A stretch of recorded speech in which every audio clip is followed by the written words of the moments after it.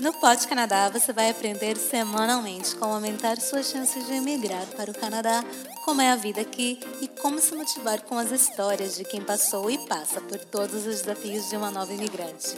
Se o Canadá é para mim, também pode ser para você. Eu sou a sua host, a Bruna L. PodCanada, episódio 7, Por Onde Começar, Canadá, por onde começar? Com certeza você está aqui no podcast, tem buscado muitas informações e a gente às vezes se distrai um pouco, né? Com tanta informação, acaba ficando um pouco overwhelmed, né? Um pouco sobrecarregado e acaba não fazendo nada. Então hoje vamos tentar botar um pouquinho aí os pingos nos is e começar por algum lugar, né? Começar é muito importante e depois, claro, seguir o plano. Okay? Então, a gente vai falar um pouquinho sobre dar essa direção, dar um norte para seus planos de vir aqui para o Canadá. Mas antes disso, eu vou chamar a vinheta para que a gente consiga ver um fato aí interessante sobre este país que você está aí tão interessado ou tão interessada. É hora de aprender algo interessante sobre o Canadá. Então, hoje eu vou falar de uma curiosidade, né? Então, é claro, vocês sabem, eu moro aqui em Toronto e eu fiquei curiosa de buscar porque a gente tem uma rua aqui que é chamada Yonge Street. Eu sempre ouvi que essa rua é a maior rua do mundo, é a mais, extensa.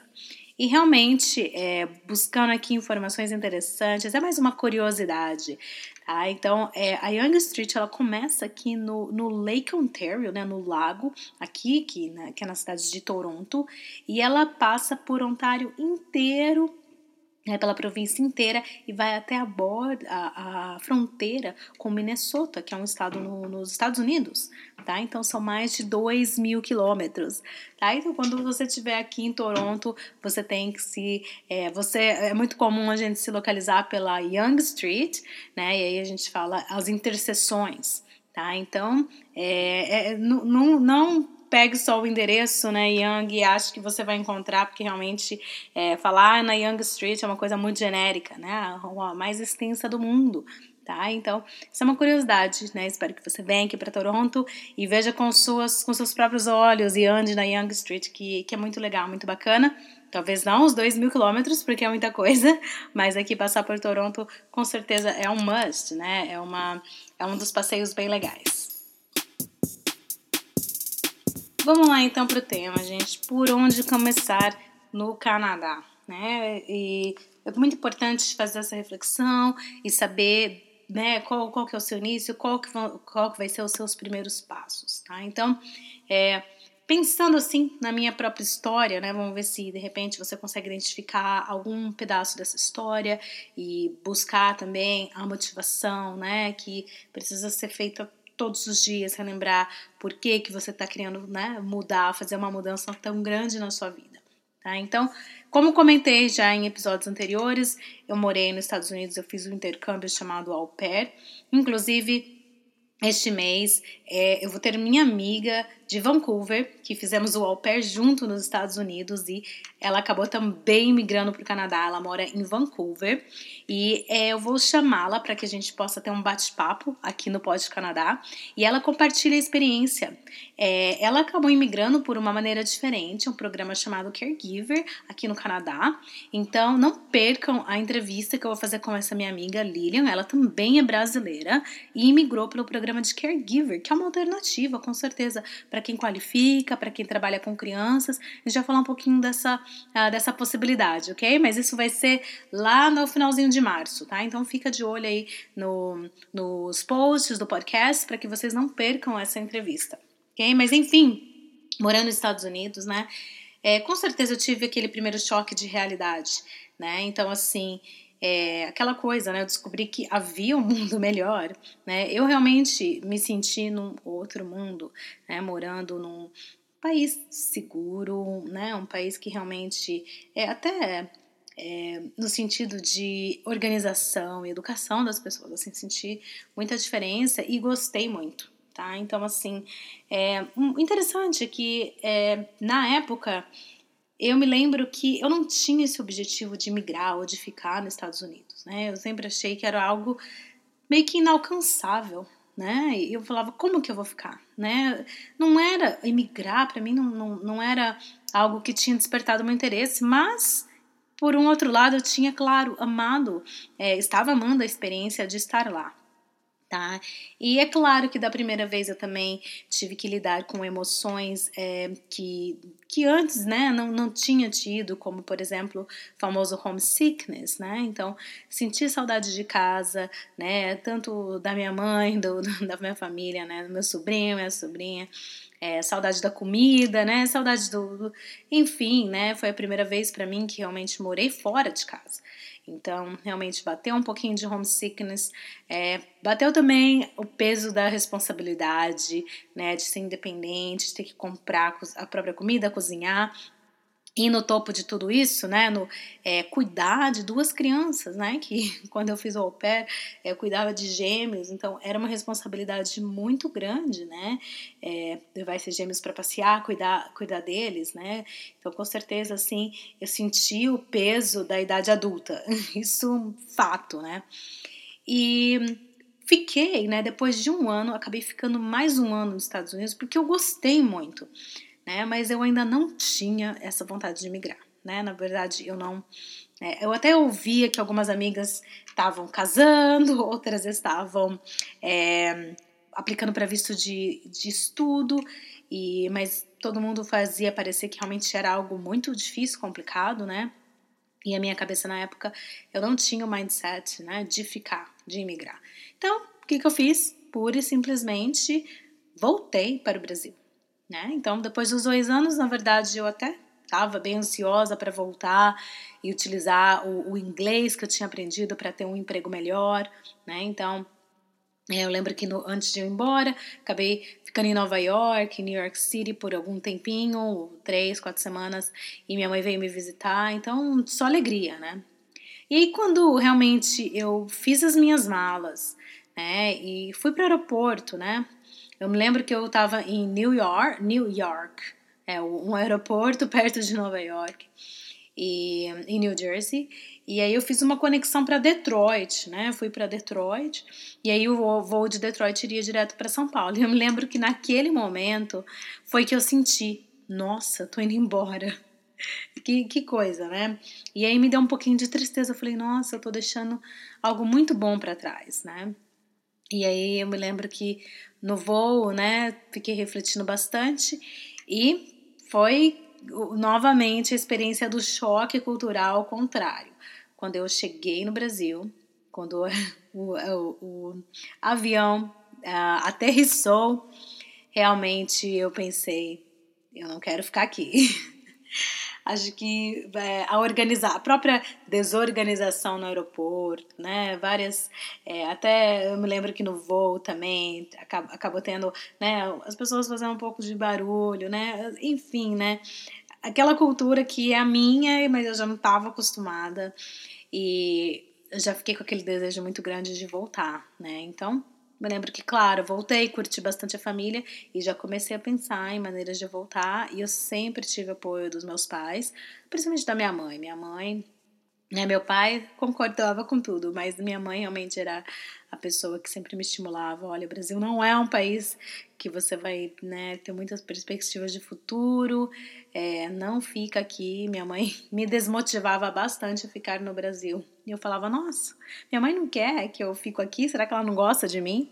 Mas muito pelo contrário, né, o amor, acho que de mãe é tão grande que mesmo que, né, hoje ela sente muita falta, mas ao mesmo tempo a vontade de me ver bem supera, né, o próprio sentimento de ela se sentir bem. Então, não é aquele amor egoísta que às vezes a gente teria, sei lá, né, num relacionamento que a gente gosta, né, assim, amoroso, vamos dizer, com, né, um parceiro, uma parceira, que a gente vê que é aquele amor que a gente gosta porque faz a gente se sentir bem. O amor de mãe é tão superior, né, pelo menos, né, no meu caso, que realmente minha mãe queria que a minha escolha, se era estar aqui, né, por mais que ela perde, né, porque perde a filha que não tá lá, mas ela ganha, né, numa outra esfera aí que só sendo mãe você sabe, né? Eu não sou, então eu não sei dizer, mas eu consigo sentir essa forma de amor, né?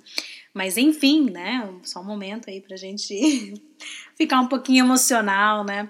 Mas enfim, minha mãe sempre me apoiou demais e aí eu comecei a pesquisar, tá? Então essa foi... Primeiro assim, a minha motivação foi o quê? O choque cultural. Foi morar 2 anos nos Estados Unidos e é muito engraçado como eu vivi mais de 20 anos da minha vida no Brasil, naquela realidade, mas foi morar 2 anos nos Estados Unidos que eu já me acostumei muito mais do que 20 anos no Brasil. Então, aquele estilo de vida da América do Norte, e eu visitei o Canadá várias vezes, né? Para mim, foi o melhor, assim, ajuste para mim. Para mim, era o que eu queria viver. Eu sabia que eu me sentia, assim, que estava certo aquilo. E engraçado é que eu pensava assim, não é que eu acho que o Canadá, os Estados Unidos são muito bons, é que eu acho que é o certo, né? Acho que você tem que ter segurança pública, você tem que ter um trabalho decente, né? A diferença social não é para ser tão grande, né? Então, assim, é claro que era bom, mas é que eu acho que o Brasil, pra mim, eu me sentia tão errado, mesmo sem ter saído do Brasil, durante 20 anos no Brasil, eu sempre achei que tinha algo muito errado, e eu tenho certeza que eu não tô sozinha, né?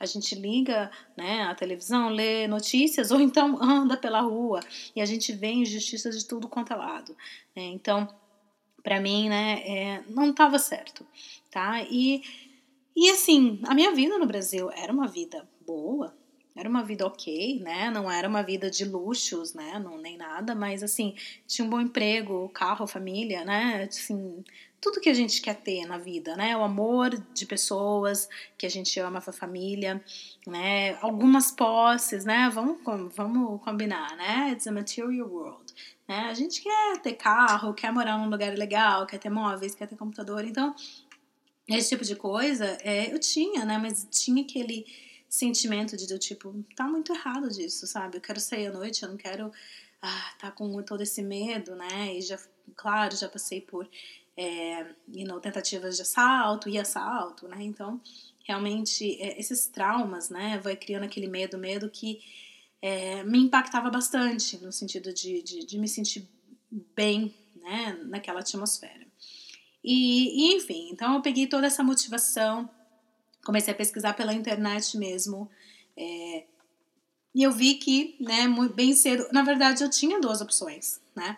Eu poderia tentar fazer o caregiver, que era basicamente o que eu fiz nos Estados Unidos, do au pair, mas no Canadá, né? E até para minha idade e tudo mais, para mim eu pensei que se eu fizesse o caregiver, né, que é cuidar de crianças ou cuidar de idosos, mas no meu caso seria de crianças, eu seguiria isso como carreira, né? Então, na verdade, era uma maneira muito mais, vamos dizer, simples e mais econômica de ir para o Canadá. E eu tinha todos os requisitos, porque eu tinha experiência profissional trabalhando com crianças. Então, essa foi mais ou menos a primeira ideia.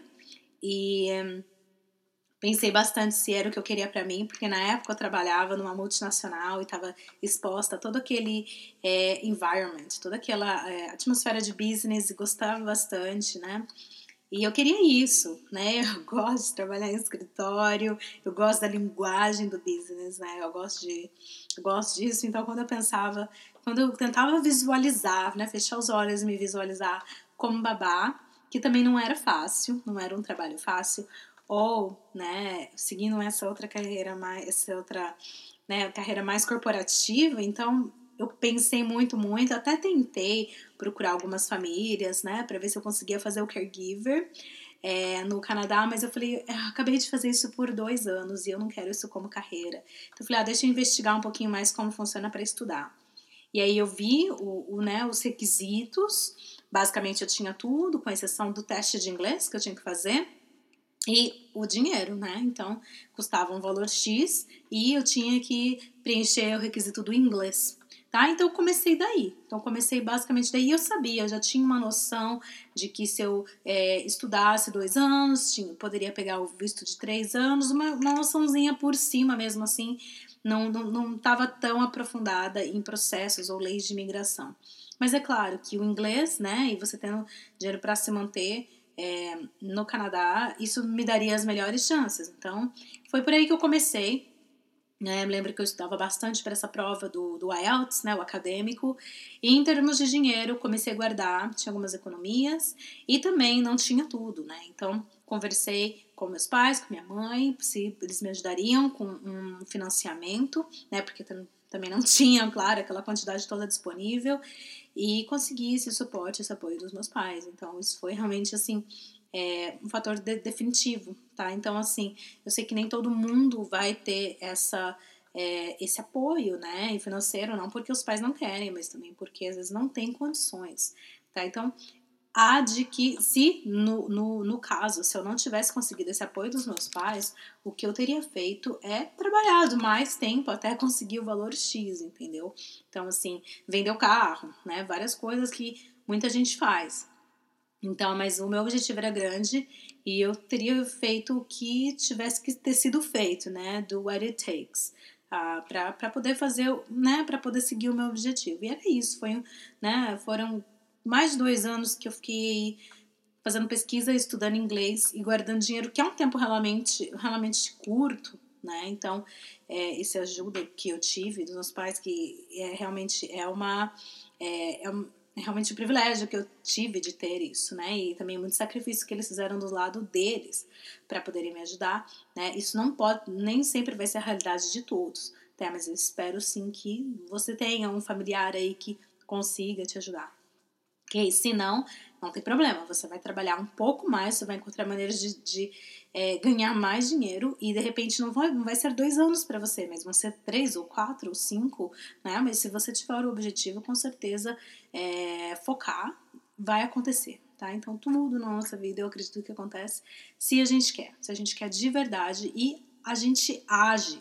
Não adianta só pensar que quer, né? Ou esse pensamento de querer, essa autossugestão, claro, leva a gente à ação, tá? A ação é muito importante, mas a ação também não é fácil, só ir lá e fazer. Você tem que estar motivado a todo momento, ok? Então, foi mais ou menos isso, né? A minha trajetória desses 2 anos, depois que eu voltei dos Estados Unidos no Brasil, focando, tá?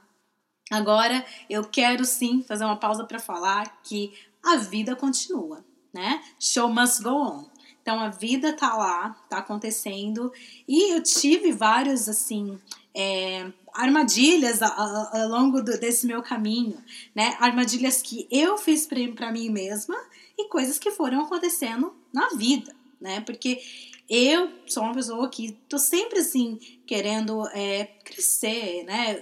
Eu não consigo, assim, simplesmente parar e deixar as coisas acontecerem. Eu realmente tenho algo de mim que eu quero fazer o melhor de cada situação, né? E espero aí que eu consiga. Eu sei que nem sempre eu consigo, mas eu tento sim dar o melhor de mim, independente da situação, né? Então esse é como eu fui criada, é como eu sou, tá? Então eu não conseguia do tipo fazer, eu vou sair desse trabalho mesmo, vou fazer de qualquer jeito, dane-se, né? Então, não. Então, na verdade, a minha vida continuou durante esses 2 anos. Eu acabei comprando um carro, porque antes de ir para os Estados Unidos, na verdade, eu tive moto. Tinha uma moto. 5 anos eu dirigi uma moto em Campinas, sobrevivi. Eu acho que, na verdade, esse é a maior conquista da minha vida, é essa. Não é nem ter imigrado para o Canadá, mas dirigir essa minha motinho para tudo quanto é lugar e tive alguns acidentes, graças a Deus eu sobrevivi, mas enfim, eu estava muito acostumada a ter o meu próprio meio de transporte, né? E aí no au pair nos Estados Unidos, é claro, eu tinha bike, eu andava, mas era um pouquinho diferente porque à noite é tranquilo para sair, né? E quando eu voltei pro Brasil, né, voltei pegando, tinha que, para mim, locomover, pegar ônibus da cidade, né, que é precário. Desculpa, gente. Não tenho nada contra andar de ônibus, moro já 5 anos em Toronto, só ando de ônibus, de trem, metrô, whatever, mas no Brasil é brutal, né, andar de ônibus, não, o horário não é certo, vem totalmente lotado, e fora que eu já fui assaltada em ônibus, sabe, então assim, eu realmente não queria andar de ônibus, né? Eu tive um momento patricinha. Eu me recuso, né? E aí eu queria comprar uma moto. E aí minha mãe, mais uma vez, nossa, gente, garota, você precisa sobreviver. E minha mãe não deixou, basicamente, né? Morava com meus pais, então minha mãe podia ainda dar vários pitacos na minha vida. Então ela falou, te ajudo a comprar um carro, não se preocupa, depois a gente dá um jeito. E acabei comprando um carro zero, gracinha, um Paliozinho, e amava meu carrinho, né? Então, mas era um trap, né? Porque, claro, eu fiz um lease, né? Que é um financiamento, né? Para pagar em 5 anos. Então, eu tinha aquela responsabilidade para cima de mim, né? E é claro, né? Por exemplo, eu conheci pessoas, estava em namoro, e aí eu me lembro que quando eu estava namorando, essa pessoa tinha muitos vínculos no Brasil, né? Empresa, família. Não era uma pessoa que iria comigo, por exemplo, para o Canadá. Era uma pessoa que tinha raízes, né, enfincadas no Brasil. Então já era uma coisa que eu falava assim, acho que não vai dar certo, né? Porque eu quero ir morar no outro país. Essa pessoa tem 1000 motivos para ficar. E legítimo, né? Eu acho que a pessoa realmente tinha 1000 motivos para ficar. Então, é claro que não só isso, né? Porque eventualmente, acho que se você tá com a pessoa certa, né? Tem o tal do compromise que a gente fala aqui que a gente fala em inglês, que é ceder, né? Então, eventualmente, um teria que ter ido para o Canadá, ou outro teria que ficar no Brasil. Não era o caso, não éramos a pessoa certa, enfim. Então, isso, né? O namoro não foi algo que me impediu muito tempo, mas é claro, né? Que é algo que você tem que estar com alguém que está na mesma página que você. Ok? Be on the same page. Não sei se a gente fala isso no Brasil, estar na mesma página. Me soou completamente errado agora. Mas você tem que estar com uma pessoa que tem os mesmos objetivos, né? Então, ou que você vá seguir o objetivo da pessoa, ou que a pessoa vá seguir o seu, né? E espero que sejam 2 pessoas que venham para o Canadá, porque eu adoro quando eu vejo casais aqui, vêm juntos, lutam juntos, é mais fácil, né? Então, é legal. De quem tem isso, né? Quem tem, ótimo. Quem não tem, venha de qualquer maneira. Venha solteiro, venha solteira, que também dá certo, tá? Então, assim, eu tive esse trap do carro, namoro, né? Se relacionar com pessoas também acaba sendo aí algumas armadilhas. Trabalho, né? Então, eu trabalhava numa multinacional, uma empresa muito boa, que na verdade eu gostava muito, fiz muitos amigos. E trabalhava de casa, né? Eu tinha pelo menos 2 dias para trabalhar em casa. Tinha conseguido uma promoção. Então, assim, eu tava muito bem na empresa, né? Não tava ganhando horrores, mas assim, eu via perspectivas de crescimento e é legal você estar num lugar onde você vê que você vai crescer e tudo mais.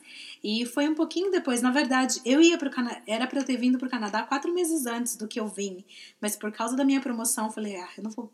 Como é que eu posso ser promovido e pedir as contas no outro dia? Então, eu acabei adiando, né? E durante esse adiamento, eu fiquei pensando 1000 vezes, né? Nossa, eu tô fazendo a coisa certa, olha, eu tô num trabalho bacana, tenho esse carro e tal, minha família tá aqui, meu sobrinho, sobrinha, né? Como é que eu vou aí largar tudo isso e ir pro Canadá e começar do nada? Não tenho trabalho, eu vou voltar pra escola, né? Sei lá o que eu vou trabalhar, de limpeza, né? Eu realmente, né, durante esses 4 meses, foram 4 meses de reflexão, mas sempre eu tive muito mais certeza de que eu queria vir, né, escutando a minha intuição e tudo mais, eu sempre quis ir, né, e aí eu tive que fazer a prática do let it go, né, então o let it go é o seguinte, né, namoro, né, realmente não se envolver, não procurar a oportunidade de, né, criar vínculo, tá? Saí do emprego, pedi as contas, ok, né? Peguei boas referências, deixei o network, né? Fiz o networking, mas tive que sair. O carro, let it go, deixei pro meu pai e a família, todo mundo estava muito bem, né? As crianças têm os pais delas, os meus pais estão, né, bem, então realmente ninguém está dependendo de mim, não deixei nenhum dependente de mim. E encarar o desafio, né? Sair da zona de conforto e isso, começar do zero, né? Então, voltei para a faculdade, cheguei no Canadá, voltei para a faculdade, fui morar num quarto, né? Trabalhei de babá, trabalhei em parking lot, né? Muito diferente do que trabalhar num projetos em uma multinacional, né? Então você literalmente veste a sandália da humildade, né? Volta uns passinhos para trás, mas depois lá na frente você dá vários passos, né? E como é que você acessa, né? Se você fez a escolha certa, tá? Então para mim era assim, como é que eu me sinto? Eu me sentia muito feliz, muito confiante. Cada vez que eu andava por Toronto e via né, assim, tava num lugar novo e conhecia pessoas novas, eu falava, eu no looking back, né? Eu nunca olhei para trás para pensar, olha, será que eu fiz a coisa certa? Não, uma vez que eu tava aqui e a minha sede, a minha vontade de vencer é tão grande, que era tão grande e é ainda, né? Sempre será, que realmente eu nunca olhei para trás e eu sabia que eu ia ficar aqui, né? Então, a cada tempestade de neve, né? A cada dia que eu tive que viver no student budget, né? Contando dinheirinho ali para comendo um cachorro quente de refeição no dia, né? Sentar na primeira carteira da classe numa aula de matemática em inglês, um professor com sotaque que eu não entendia, me fazendo pergunta, né? E aquele nervoso realmente, né? E realmente encarar esse desafio, estudar matemática e contabilidade, que no Brasil, em português, eu não achava que eu tinha capacidade, mas acreditar na minha capacidade foi também fundamental. Tá? Então, realmente, você tem que estar motivado. Acho que o ponto que eu quero fazer nesse podcast é o seguinte, você tem que estar motivado. Se você quiser fazer acontecer, vai acontecer. Tá? Então, primeiro passo, você já deu. Tá aqui escutando o PodCanada, né? Quem sabe essa reflexão, né, também te ajuda a identificar qual é o seu caso, né? De repente é completamente diferente, mas você tem que também ter aquela energia, aquela vibração, né, que te impulsiona a todos os dias. E queria deixar novamente, na verdade eu tive algumas pessoas interessadas, né, entrando em contato sobre o coaching da Central do Canadá, tá? Então é centraldocanada.com.